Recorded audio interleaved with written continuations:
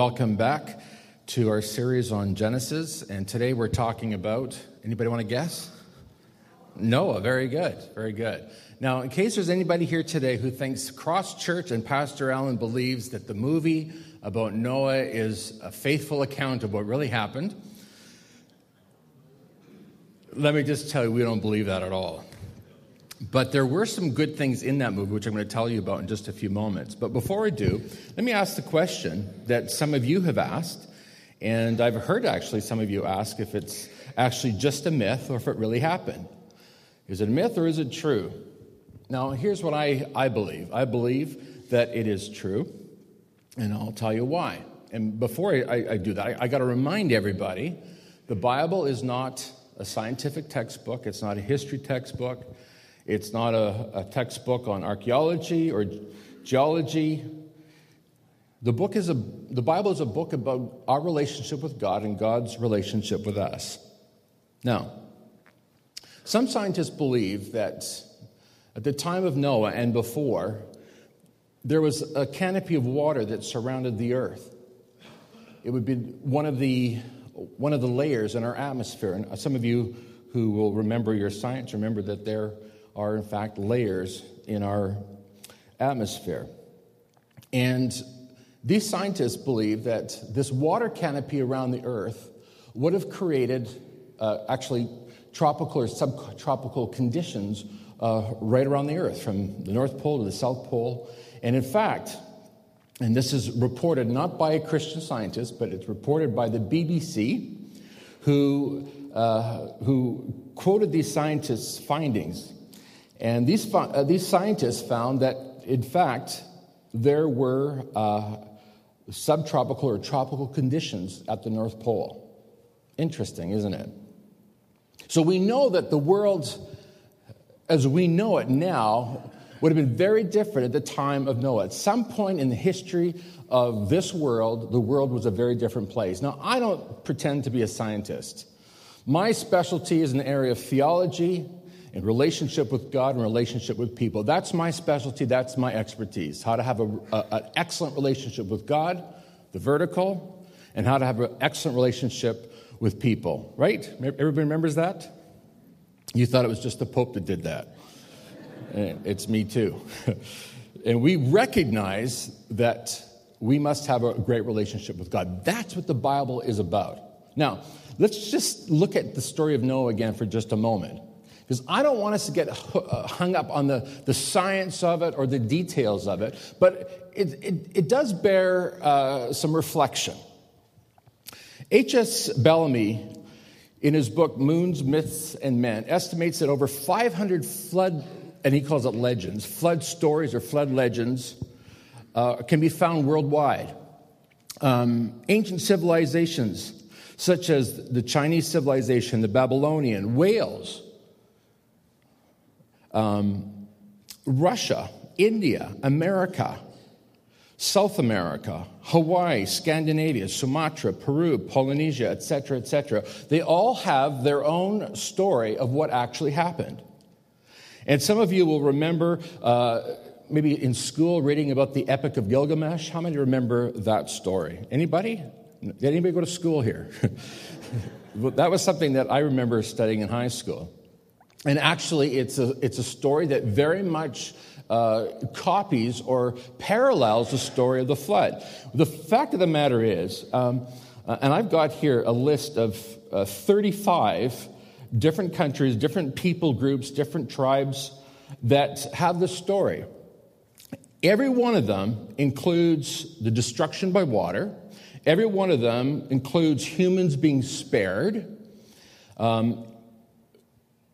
Only 3 of the 35 do not include the preservation in a vessel, which we call an ark. And most of them include some kind of a warning that was given before the flood was going to take place. And most of them would recognize that God was the cause of this destruction. Now, there is a sort of an overarching number of commonalities between these stories that make us believe that obviously there's something more to it than what we might think. Now, some of us are natural skeptics, we're natural cynics, and we like to dismiss stuff and find a reason why it doesn't work. Now, can I just say this? And I said this last week. We read in Hebrews chapter 11, verse 6, that we believe by faith that God created the universe. So at the end of the day, I could pile you up with all kinds of evidence and all kinds of proof that it really happened. But at the end of the day, you're going to have to look at the big picture and make a decision whether or not you believe that this is true or not. I believe it's true. I have put my faith in God. And here's the thing, folks. This may come as a new thought to you. My belief in the Word of God is based, first of all, on my relationship with Him. I've discovered God. I have a relationship with God. And I have discovered that what He says is true every time in my life. And when I do things God's way, the way God wants me to do it, then I experience or reap the blessings or the benefits that He says I'm going to benefit or reap. So,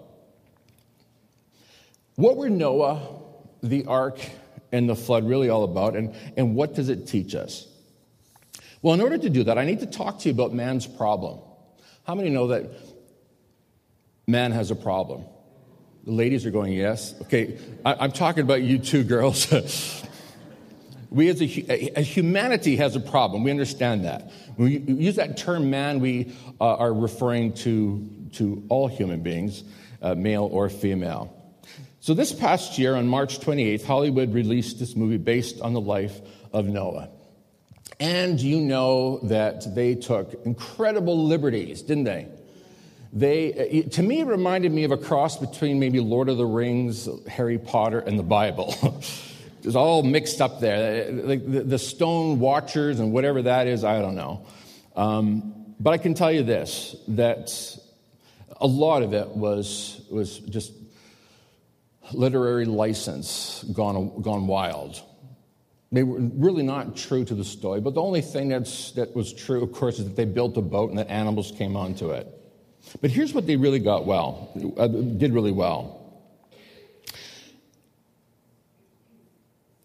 You get the impression as you're watching that movie that Noah was some sort of an ecologist, an extreme tree hugger, if you will. More concerned with the world and more concerned with animals than he was with people. And the fact of the matter is that as we read the story about Noah, we discover that, yes, God loves His creation. How many know that? In fact, if you read Romans chapter 8, you discover that the Bible says that all of creation is groaning under the destruction and the declension and the horrors of sin that happens on the face of the earth. We're talking about the creation here. And that it's waiting for the day when it will be saved or released from the destruction that's happening around us. But how many understand today that even more important than this world as we know it, more important than the plants and the trees and the animals are in fact human beings? How many understand that today? Oh, you didn't understand that? Well, now you know. The Bible is very clear. Jesus came to this earth first and foremost for you and for me. More about that in just a moment. The producers of this movie portray Noah as a man who really, really understands how very wicked and how very vile and evil we are. Now, on this one, they got it so right. They did such a good job depicting the evil of humanity. Now, maybe they knew it, maybe they didn't, I don't know. But what they did was they beautifully portrayed the doctrine of original sin. For the last few weeks, we've talked about how sin came into this world through Adam and Eve. Adam and Eve did not have faith in God. They did not, ready for this, they did not believe God or do what He says. Because that's what faith is, right? Faith is believing God and doing what He says. They didn't do that. And then we come along to Cain and Abel. And what was Cain's problem? He did not believe God and do what God says. Remember we said last week that Abel worshiped God the way God wanted Abel to worship. Cain worshiped God the way he wanted to worship. Now, how many know today that you can't worship God any way you want? You cannot create your own religion and decide, this is how I'm going to approach God. This is how I'm going to worship God. This is what I'm going to do. I'm going to create my own religion. How many know you can't do that? You have to worship God. You have to approach God on his terms. And Cain was jealous and angry that Abel was being blessed by God. And so Cain says, well, there's only one thing to do about this. And what does he do? He kills his brother. Well, here's the thing. We get to Genesis, and here's what it says in Genesis 6:13.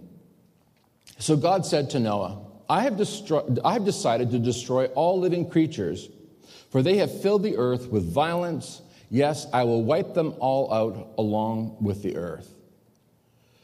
I have decided to destroy all living creatures, for they have filled the earth, they filled the earth with violence. Yes, I will wipe them all out along with the earth. And it begins with Cain.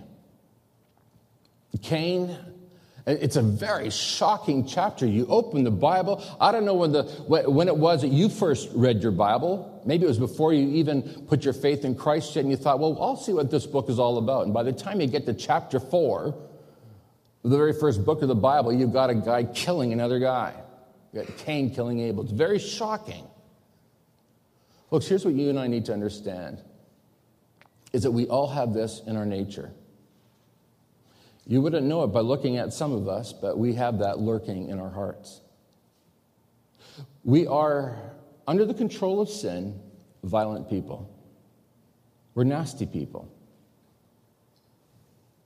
Look at me. You wouldn't know that about me, would you? Why are you laughing? Look at the person beside you. Now, don't. You and I, this is our problem. Under the influence and the power of sin, you and I are violent.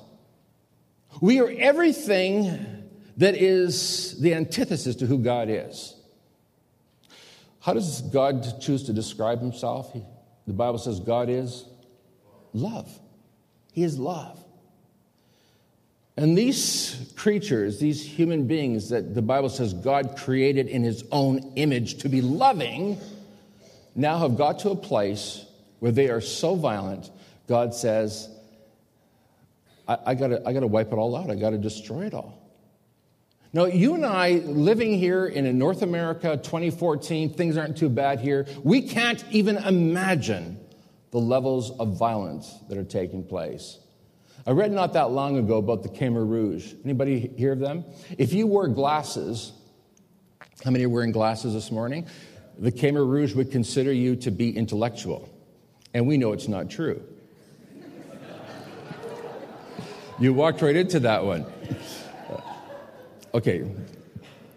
If you wore glasses, they would consider you to be an intellectual, and therefore you would be considered to be among those who thought they were elite. And so therefore you must be killed. If you were a doctor, if you had any degrees, you would be put to death because you would be against the working man. The pictures of what it was like in Cambodia after the Khmer Rouge's reign of horror. And we see skulls, piles and piles of skulls and bones. Horrible, horrible violence and destruction. Now think of this. Imagine the whole world being like that, where you'd be afraid to go out your front door in case you were raped or murdered.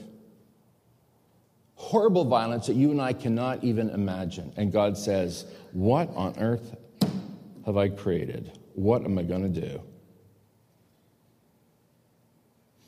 The doctrine of original sin says, for all have sinned and fallen short of the glory of God. Do you know there's not one person in this room today who can say, I'm not a sinner. Everybody else is, but I'm not. All of us are. I am. In fact, the Apostle Paul, the great preacher of his day, he said this about himself. He said, not only am I a sinner, I'm the worst. I'm the chief of sinners. In fact, he said, there's no one who sins as much as I'm the worst. I'm the worst. It's the doctrine of original sin. Listen to this in Isaiah 64, verse 6. But if you think that this is just a New Testament idea, it's not. It's this. We've known this from the beginning of time. Listen to this, Isaiah 64, 6. We are all, I like this, we are all infected and impure with sin. I don't like the fact that we're infected, but I like the way it's worded. We are all infected and impure with sin. When we display our righteous deeds, they are nothing but filthy rags. Like autumn leaves, we wither and fall, and our sin sweeps us away like the wind. That's who we are. See, Pastor Allen, I did not come to church to hear this today. I was looking for something a little bit more cheerful, especially on a long weekend, Pastor. Well, okay, I got some good news for you in just a moment. But before we get to the good news, we got to deal with the bad news. You and I are desperately in need of God's grace. You and I are sinners. I'm going to tell you this. I don't believe that you can really have any kind of a meaningful relationship with another human being until you understand that about yourself. Because here's what I've discovered. People who fight and don't get along, and people who complain about each other, and people who are quick to point their finger at other people, and people who think other people are worse than they are, is that they don't see themselves. We are notorious for not really recognizing and understanding what we're really like. Would anybody agree with me on that? How many times have you heard somebody talking about somebody else, about what a terrible person they are, but you're thinking to yourself, man, you're just describing yourself. That we don't recognize about ourselves. We recognize everybody else's weaknesses, everybody else's sin, everybody else's failings. We don't see it in ourselves. Here's how I know that somebody who's really been touched by the Spirit of God, is that the thing that they recognize is themselves. Now, some of us are thinking I remember when I got saved, I was a bad person back then, but I'm pretty darn good now. How many understand that you are a work in progress, that you are not perfect yet? Oh, legally, in the heavens, God declares you perfect. But the Bible tells us that we are being perfected until the day of salvation. Does everybody get that? So that's what's happening here on this earth. God sees you as perfect because he sees his Son if you put your faith in him. But you're in the process of being perfected, of being transformed, being changed. And until you recognize your need of it, folks, you can never, ever, ever have a relationship with God. It's impossible. Until you understand and recognize how much you need God, you will never reach out to him. You will never say, God, I need you. So I got to stop right here. Because, you see, this is the problem with the people in Noah's day. Here's a guy, the Bible says that he built his ark for 120 years, building away, and the Bible says he preached while he was building and warning people of the judgment that was to come. And everybody just laughed at him. No, you're crazy guy building it's like building a massive ship liner in Headingley. Right? It's like, there's not even a lake here. What are you thinking? You're going to tow it to Lake Winnipeg? Well, the way the rivers have been rising, maybe, But here it is. They thought he was a lunatic, but for 120 years, he preached faithfully, telling people, you need to repent, you need to turn from your sin, you need to recognize that you are a sinner, that you're living a violent life. Can I remind everybody what violence is? Violence is not just picking up a hammer and hitting somebody over the head. I had a friend when I was a kid that did that once. Thankfully, it wasn't me. Violent guy. And that was his way, his habit. He just was a violent kind of guy. But can I tell you that violence also takes the form of nasty words, unkind words, sarcasm? You see, everything about the person who's unconverted, the person who has not yet put their faith in Christ, is violent. They're violent in nature, violent in their thoughts,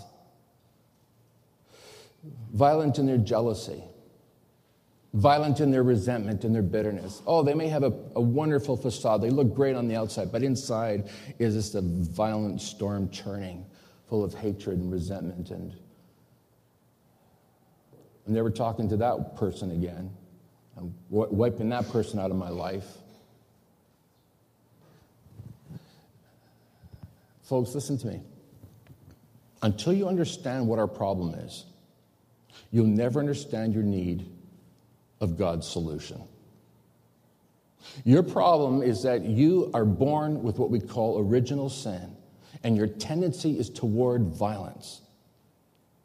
I'm not talking necessarily about beating somebody up. I'm talking about everything about us, our attitude, our words that we speak. Violent. And it's not Alan Duncalf that said that. The Bible says that. So here's Noah building his ark and warning everybody, get your life right with God. How many have seen in the movies, they always depict a crazy religious guy with a sandwich board? You know what I'm talking about? The end of the world is here, and everybody laughs and mocks him and thinks he's a lunatic. And the final word's not in on that yet. You know that. So, what do we do with this information? You're a sinner, I'm a sinner. Our tendencies toward violence. Yeah, all of us. Here's what we need to recognize. We need to recognize that we are sinners. And secondly, we need to recognize that we need a Savior. And these people that listened to Noah preach refused both. They would not recognize that they were sinners, and they would not recognize that they needed a Savior. They would not recognize that. They refused it. They mocked Noah right up to the last day. The animals are going into the ark. You would think that someone would say, hey, maybe there's something to this. The animals are coming in 2 by 2 on their own. And still they mocked him and laughed at him. I want to say this to you right now. Let the Spirit of God speak to your heart, because God has given us all kinds of signs. And most of us don't even recognize it. We ignore it and we let it happen, and we don't even see what God's doing in our midst. And so they let it go. There's 3 kinds of people: those who can't see that they're sinners. There are those who don't care. They can see that they're sinners, but they just don't care. And there's a 3rd kind who see it and they cry out to God for mercy. Can I ask you a question this morning? Which one are you? Have you cried out to God and said, God, I need your mercy. I need your grace. I'm going to tell you that is what the Christian life's about. The Apostle Paul said this. He said, God's grace is sufficient for me. That's all he needs. He recognized that he was a sinner. He recognized his weakness. He recognized how much he needed God. So what's God's solution? Well, the fact of our sinfulness is just half the story. It doesn't end there. And now here's the good news. God loves you. God loves me. He loves us. And because he loves us, he gives us a way of escape. In other words, you don't have to die in your sin. You don't have to die in the flood. You can be saved.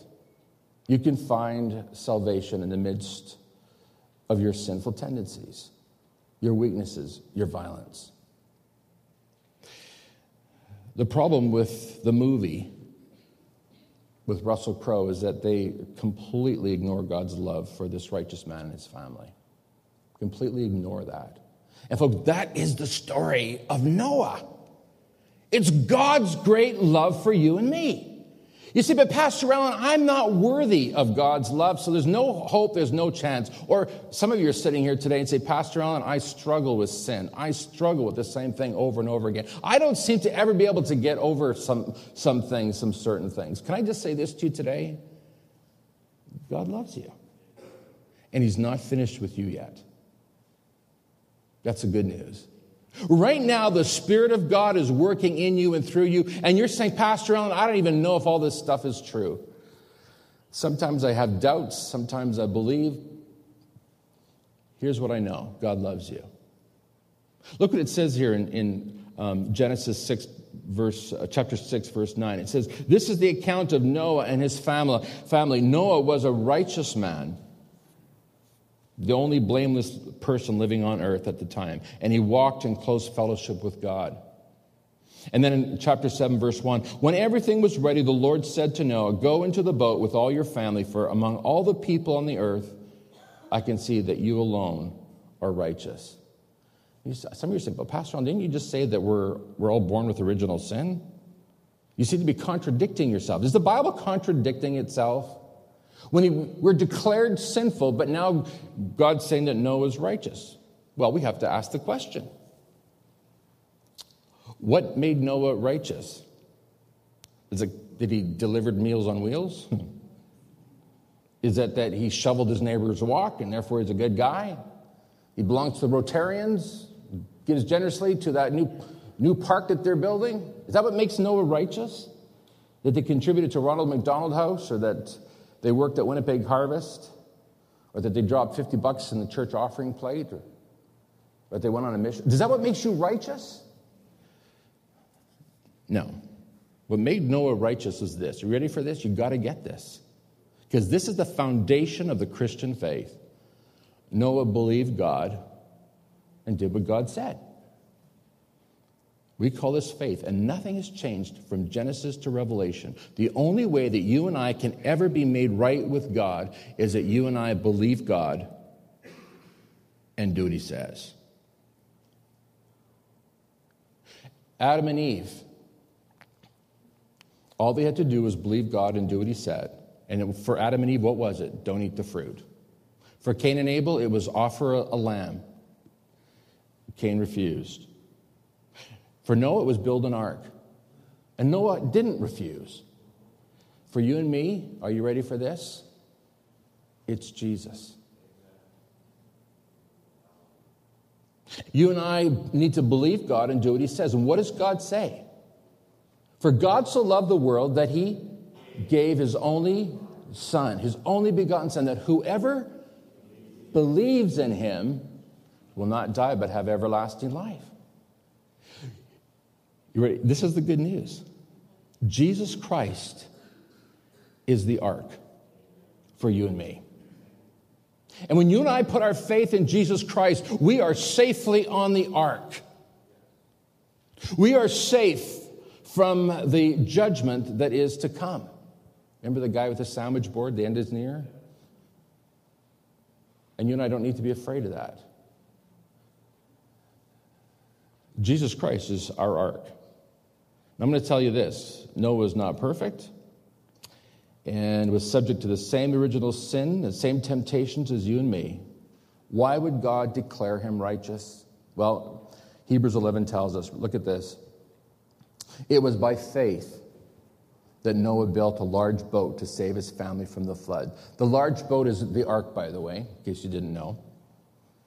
Look at that. He obeyed God, who warned him about things that had never happened before, and by his faith, Noah condemned the rest of the world, and he received the righteousness that comes by faith. What makes you and me righteous is that we put our faith in Jesus. We believe God and do what he says. So, God said to Noah, the flood's coming. Noah had never heard of a flood before. There's no record of this. It's unheard of. And what does Noah say? You got to be kidding me. Come on. God, quit joshing around with me, God. No, he believed God. And then God says, I want you to be spared, so I want you to build a boat, and here are the dimensions. And Noah said, what's a boat? God said, never mind, just do what I'm saying. Build it. And Noah and his sons, they gather up the wood and they build this massive ark. Now, by the way, this ark was not built to put an Evinrude on the back so that you could go skiing. We're talking about a structure just to float. So, a boat maybe is not the right word. It's truly an ark. It's something to float, to hold people safe. And Noah believed God.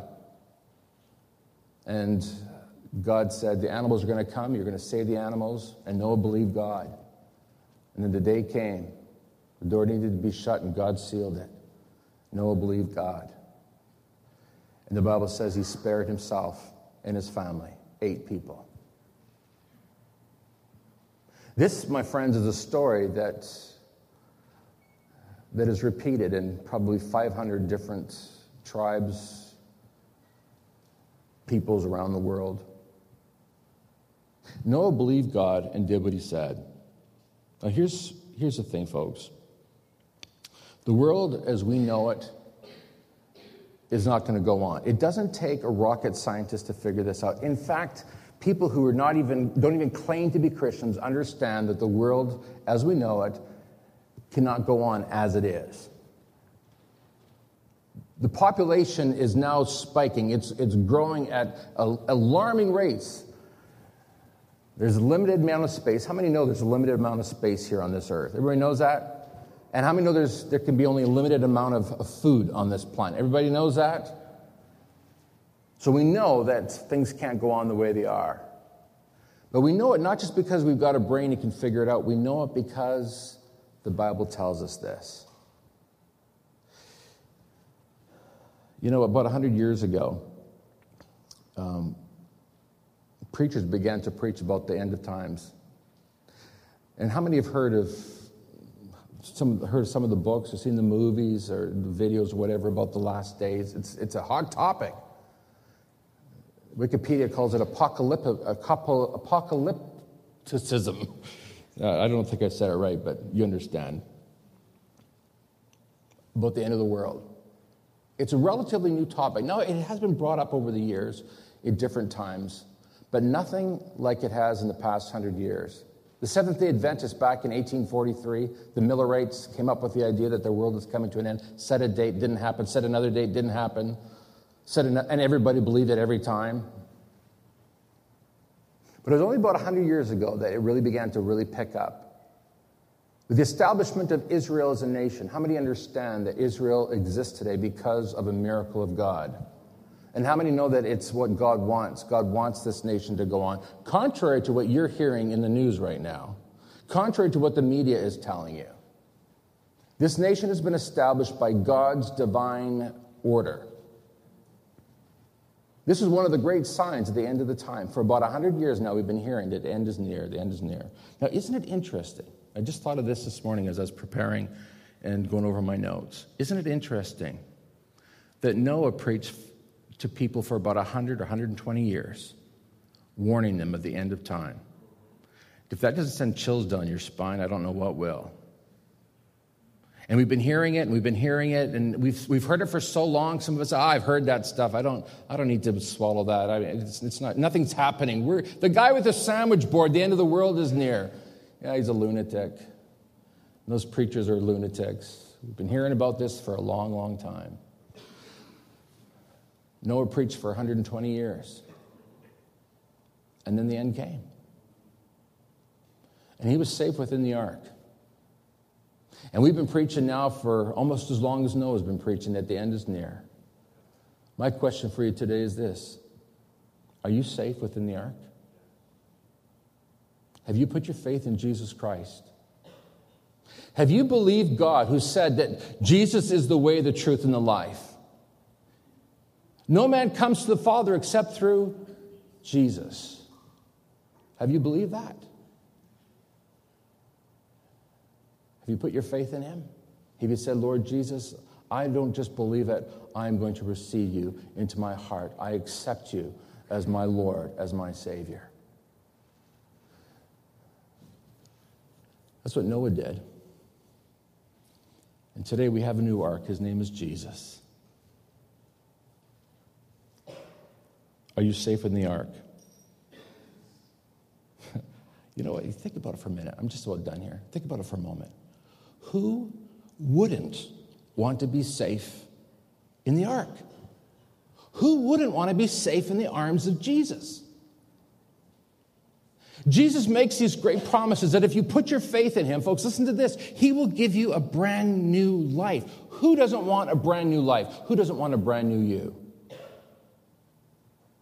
Who doesn't want a clean start, a clean slate? That's what Jesus offers. And it doesn't stop there. It just keeps getting better. That's the beginning of the good news. You can become a brand new creation in Christ Jesus. Jesus said, I've come that you might have life and have it what? Abundantly. Now, who wouldn't want an abundant life? Who wouldn't want a return to the Garden of Eden? Because that's what Jesus offers. A fresh, brand new walk with God, where you have a personal relationship where he talks to you and you talk to him. And it gets better. He gives you new life.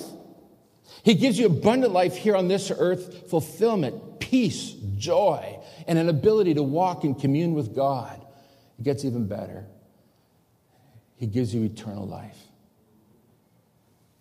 So that when you die, you know that you will be ushered into the very presence of Jesus Christ. To the thief that hung on the cross beside Jesus, on that day, that thief said, Lord Jesus, remember me when you come into your kingdom. He put his faith in Jesus. And Jesus said to that thief, today, you're going to be with me in paradise.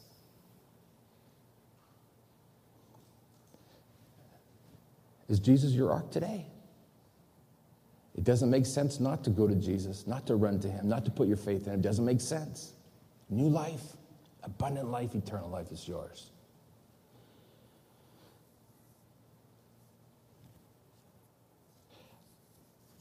Some of you remember me telling the story about a certain church that came to us, certainly not of our doctrine, not of our denomination. And they wanted to know a little bit about us. Who are you? What do you believe? Wanted to know about our baptism practices. Why do you dunk people? Why do we have a dunk tank? Some of you have heard me tell you this before. And I said, well, I'll be glad to tell you about our baptism practices, but you have to understand this, is that I can't talk about baptism until I tell you why you need to be baptized. Do you know that in 1 Peter chapter 3, Peter describes what happens with Noah and the flood. He compares it to baptism. Did you know that? It's interesting. And Peter says this is exactly what happened with Noah. He was baptized. And he came through that baptism a brand new man, saved. So I'm talking to these guys a little bit about our baptism, and I said the only way we baptize anybody is that they first of all have to put their faith in Jesus Christ. They have to first say, I believe. I believe in the Lord Jesus Christ. And then I said, and then the beautiful thing is this, the wonderful news is this, is that once you put your faith in Jesus Christ, you're assured of going to heaven. And I could see a fellow at the back all of a sudden really took exception with that. How dare you make that kind of a pronouncement? Who do you think you are to say that somebody can be sure they're going to heaven? In fact, he raised his hand when it came time to question and answers, and boy, I got questioned. He, pointing his finger, how could you say that? Who do you think you are? What kind of a church is this that can make that kind of a bold statement that you can know for sure that you're going to heaven? And I saw his pastor squirming there, not really knowing what to do with that. And I said, the Bible tells me that I can be sure I'm going to heaven. What?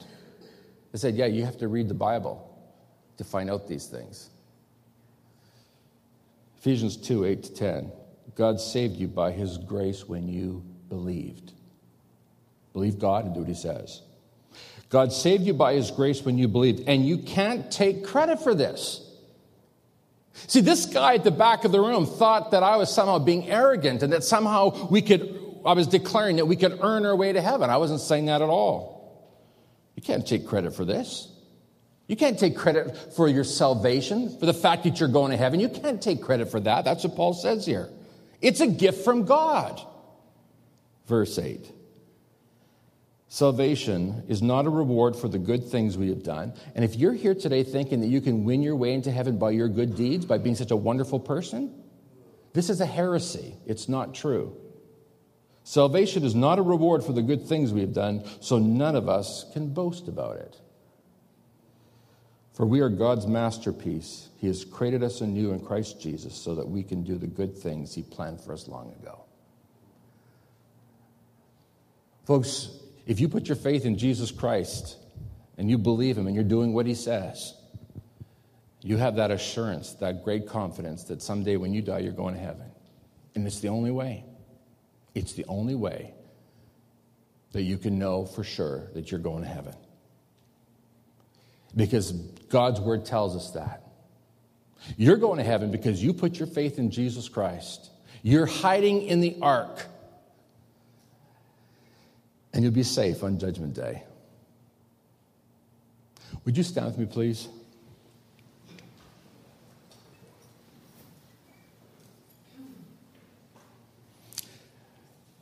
This is Christianity in a nutshell.